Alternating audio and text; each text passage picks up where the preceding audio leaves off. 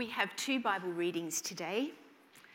And after the forgiveness part we just experienced before, I think this is a well-timed Bible reading from John chapter 21 and from verse 1. Can you remember right back at the beginning, at the start of Jesus' ministry, he was at Galilee, at the beach, and he meets some fishermen. What was the invitation that he asked them to do? Can you remember? It's a 6-letter word. Follow me. What jumped out at me at this Bible reading is the last words in this particular text. Listen for them. Afterward, Jesus appeared again to his disciples by the Sea of Galilee. It happened this way. Simon Peter, Thomas, also known as Didymus, Nathanael from Cana in Galilee, the sons of Zebedee, and the two other disciples were together. "Well, I'm going out to fish," Simon Peter told them. And they said, "Well, we'll go with you." So they went out and got into the boat, but that night they caught nothing. Early in the morning, Jesus stood on the shore, but the disciples did not realize that it was Jesus. He called out to them, "Friends, haven't you any fish?" "No," they answered. He said, "Well, throw your net on the right side of the boat and you will find some." When they did, they were unable to haul the net in because of the large number of fish. Then the disciple whom Jesus loved said to Peter, "It's the Lord." And as soon as Simon Peter heard him say, "It is the Lord," he wrapped his outer garment around him, for he'd taken it off, and he jumped into the water. I was that excited. The other disciples followed in the boat, towing the net full of fish, for they were not far from shore, about 100 yards. When they landed, they saw a fire of burning coals there, with fish on it and some bread. Jesus said to them, "Bring some of the fish that you have caught." So Simon Peter climbed back into the boat and dragged the net ashore. It was full of large fish, so Vern, large fish there, 153. But even with so many, the net was not torn. Jesus said to them, "Come and have breakfast." None of the disciples dared to ask him, "Who are you?" They knew it was the Lord. Jesus came, took the bread, and gave it to them, and he did the same with the fish. This was now the 3rd time Jesus appeared to his disciples after he was raised from the dead. When they had finished eating, Jesus said to Simon Peter, "Simon, son of John, do you love me more than these?" "Yes, Lord," he said. "You know that I love you." Jesus said, "Feed my lambs." Again Jesus said, "Simon, son of John, do you love me?" He answered, "Yes, Lord, you know that I love you." Jesus said, "Take care of my sheep." The 3rd time he said to him, "Simon, son of John, do you love me?" Now Peter was hurt because Jesus asked him the 3rd time, "Do you love me?" He said, "Lord, you know all things and you know that I love you." Jesus said, "Feed my sheep. Very truly, I tell you, when you were younger, you dressed yourself and went where you wanted. But when you are old, you will stretch out your hands and somebody else will dress you and lead you where you do not want to go." Jesus said this to indicate the kind of death by which Peter would glorify God. And then he said to him, "Follow me." The second reading is from Hebrews. "Therefore, Since we are surrounded by such a great cloud of witnesses, let us throw off everything that hinders and the sin that so easily entangles. And let us run with perseverance the race marked out for us, fixing our eyes on Jesus, the pioneer and perfecter of faith. For the joy set before him, he endured the cross, scorning its shame, and sat down at the right hand of the throne of God. Consider him who endured such opposition from sinners, so that you will not grow weary and lose heart. Fixing our eyes on Jesus. Well, friends, the Lord be with you. Would you please pray with me? Holy Spirit, you are the teacher. You're the one who brings us into truth. You're the one who reveals Jesus to us. So do this in our midst, Lord. Help Jesus to grow bigger in our hearts and minds. And help us, bring us to a point of surrender to him so we can play our part in your plans for your world to his glory. Amen? Well, that story from John 21 where Jesus again appears to his disciples, I think it tells us a lot about Jesus' heart for people, particularly during times of transition or change when they're not sure of the future. Jesus had risen from the dead. He was sort of popping in and out on them, but he was soon about to leave them. I want you to put yourself in the disciples' sandals for a little bit and try to work out how they were feeling about it all. Palm Sunday, this magnificent procession into Jerusalem, and what were all the disciples hoping? Jesus would become king in Jerusalem. Yet, before the week's out, what happens? He's crucified, dead and buried. And where were the devastated disciples? What were they doing? Hiding in a locked room for fear of the Jews. Yet on Resurrection Sunday, Jesus just pops in. I love the playfulness of Jesus. Peace be with you, fellas. Oh. And they are filled with joy. Joy in the life of Jesus, but Thomas wasn't there. So the following Sunday, what happens? Jesus pops in again, convincing Thomas that he didn't need to doubt that Jesus was well and truly risen, and bringing the confession from Judas. What is it? My Lord and my God. Beautiful. Beautiful confession. You know, that was probably the last day of the Passover festival. So the next few days, the disciples go back up to Galilee to wait for Jesus to show up again, just as he promised. And in all the waiting, I can imagine Peter going, oh, I'm bored, I'm going to go fishing. So some of the others say, yeah, we'll tag along with you. So they go out fishing, and how successful are they? Okay, they'd spent all night and they'd caught nothing, zilch, nada. Now, given that some of them were professional fishermen, I reckon that might have been just a little bit discouraging and a little bit demoralising. Question, where was Jesus?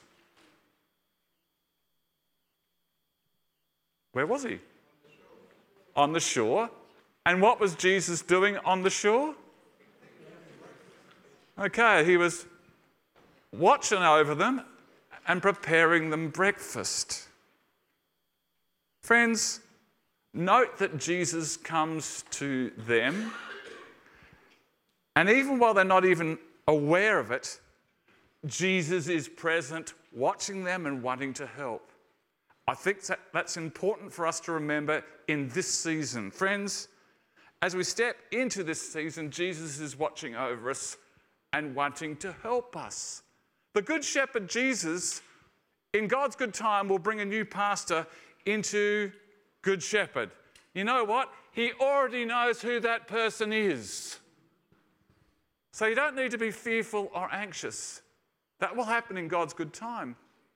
And for Leanne and me, God will bring us to settle into a new home and into a new church family.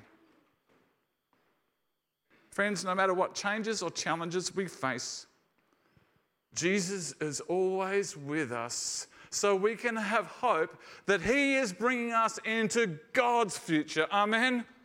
So we don't need to be fearful or anxious. All right. Taking the initiative, Jesus calls out, you guys haven't got any fish? No. And what does he tell them? Throw the net on the right side of the boat, you'll catch some, and bang! 153 big fish. Fill the nets. It's so heavy they can't even drag it into the boat. Instead, they've got to tow the net to the shore. Get that? And with that miracle, there's also bang! Realization, as John the disciple says, it's the Lord. Jesus has got to reveal himself before he is recognized in these post-resurrection appearances. Now, friends, this is the second time Jesus has helped them catch a lot of fish. But I think the point is, on their own, they were floundering and failing, but when they listened to the voice and the words of Jesus, they became fruitful.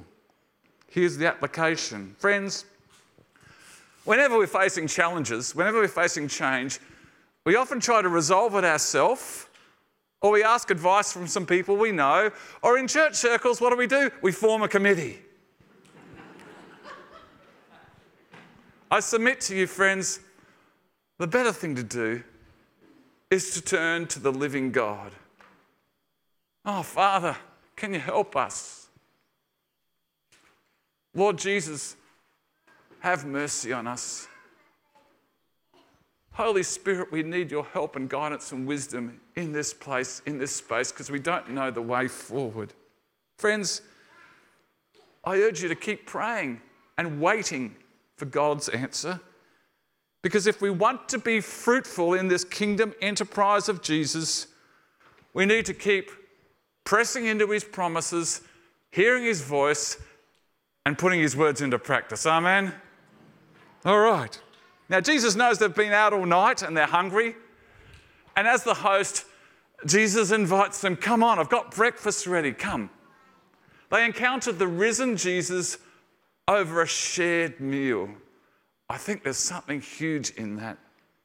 Because isn't that how Jesus showed his acceptance and solidarity with all sorts of people through his ministry?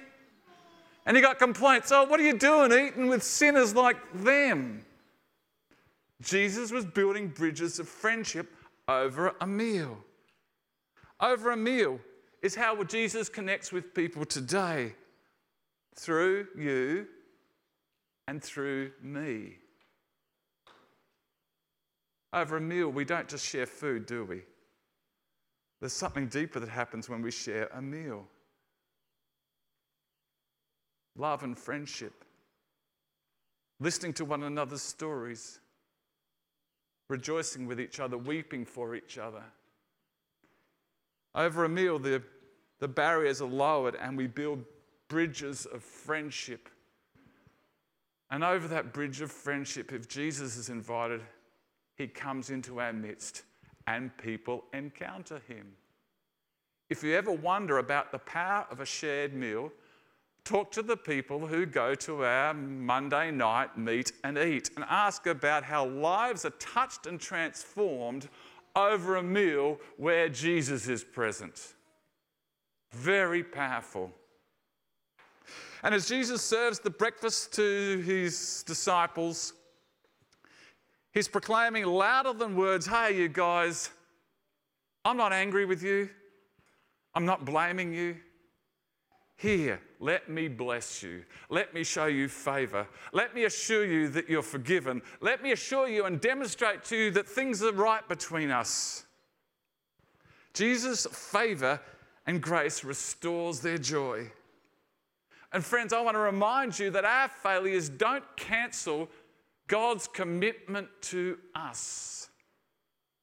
Jesus keeps inviting us to do life with him. And as we see in this story, Jesus is always walking towards us to do us good. Well, the breakfast is over. And then Jesus wants to, in a sense, drive this point home for Peter, because Peter's got some issues still, yeah? He loves Jesus with a passion, but he needs an opportunity to declare it.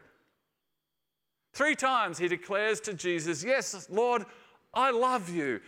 I love you. God, you know all things, Jesus. You know I love you. And as Peter is speaking those words out, those words are going into his own ears and down into his heart and reinforcing that love. And it's that love of Jesus that lets him let go of the baggage and take up his place again in God's plans. Isn't that wonderful? Jesus is doing some pastoral care and healing in that encounter. He's not bagging him out. He's restoring him. Friends, with that fresh start, Peter and the other disciples keep following Jesus and keep joining in God's restoration story for his world, and just as well they did, because 40 or 50 generations later, this good news of Jesus has come down to you and me, yes? And this good news, the Holy Spirit's opened our hearts to receive Jesus, has made us children of God and given us a hope and a future. We are now part of God's story, and I want to submit to you, friends, that since we know we are loved and treasured, forgiven people of God, and we get to play our part in God's plans in the world, why would you want to settle for anything less than doing life with Jesus? Why would you? And the author of Hebrews wants to nail this point home in Hebrews chapter 12. Just a bit of background. The writer of Hebrews urges his audience not to return back to their former way of life in the Jewish faith, but to keep walking in the freedom and life Jesus has for us. He urges his readers and us not to get distracted by lesser things or things that have no future in God's plans, but to run the race, trusting in God's promises and keeping our eyes fixed on Jesus. He writes, let us throw off everything that hinders and the sin that so easily entangles. I was thinking about the image. You ever seen a fly caught in a spider's web? It's not able to move. And I think in the same way, it's impossible to run the race of faith if we are carrying huge burdens and baggages of guilt or shame or bitterness or blame. Friends, I wonder, what might be hindering you and me from the fullness of life Jesus wants for us?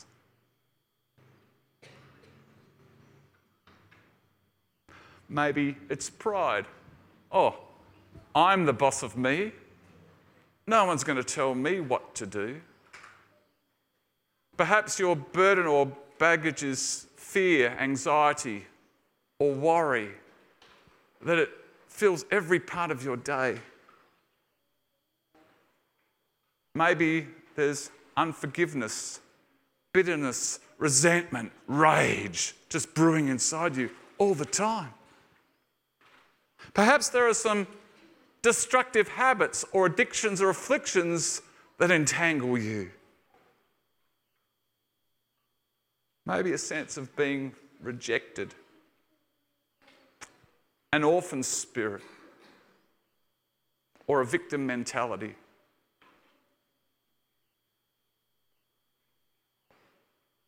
Or could it be we are simply distracted and enticed by the things of this world?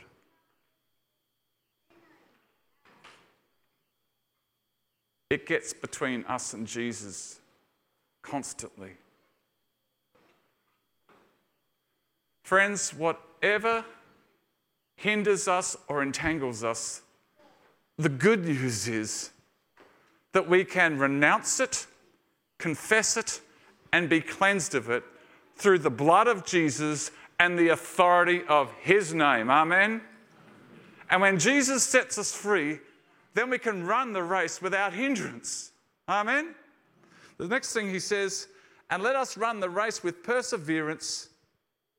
Let us run with perseverance the race marked out for us, fixing our eyes on Jesus, the pioneer and perfecter of our faith. Friends, to run a race, an athlete has got to keep their eyes fixed and know where the finish line is, yes? They've got to keep their eyes fixed on the goal. And the writer of Hebrews says, hey, if you want to finish the race, you've got to keep your eyes fixed on Jesus. Otherwise, you could go off into some other place. Friends, whatever is our passion or focus in life, that is shaping us all the time for better or for worse. But the thing is with Jesus, he's always shaping us for the better, making us better versions of ourselves, restoring the image of God, the person that God created us to be. Yes? That's what he does. He gets rid of the rubbish and grows us as children of God. As pioneer of our faith, Jesus has blazed the way before us, and so we walk in his steps and follow him all the way home. As the perfecter of our faith, the telos of our faith, Jesus is also the goal of the destiny that we go to, yes, to see him face to face. Pioneer and perfecter. And then the writer of Hebrews tells us about the cost. For the joy set before him, he endured the cross, scorning its shame, and sat down at the right hand of the throne of God. Friends, let me ask you, what was the joy for Jesus in scorning the cross? What was his joy in going through that? His joy was to do life with you, to bless others through you, and to share eternity with you. That was his joy, and for that joy, he was prepared to pay the price. Oh. Friends, let me ask you a question. Of all the things that fill up your lives, what on earth is going to last forever? It's a really important question. Because we can waste a lot of our life on trivial pursuits. They may not be bad things, but they may not be eternal things. And I'm not saying we've got to be so heavenly minded that we know earthly use, right? But what's going to last forever? Well, anything connected to Jesus, the kingdom of God, the word of God, the love of God, the promises of God. Anything that's built on Jesus is going to last forever. And so, friends, as I bid you farewell, I encourage you to keep your eyes fixed on Jesus. Keep your eyes fixed on Jesus, because as you do that, the Spirit of God will open endless opportunities for you to share the love and good news of Jesus with others so they can taste and see that the Lord is good. And so let me leave you with this blessing. In Jesus' name, may God fill you with his Holy Spirit, so thousands and thousands of people will come to know the love of Jesus through the people of Good Shepherd, find their home in his unfailing love, and share an eternity of life with him. And the people of God said, Amen.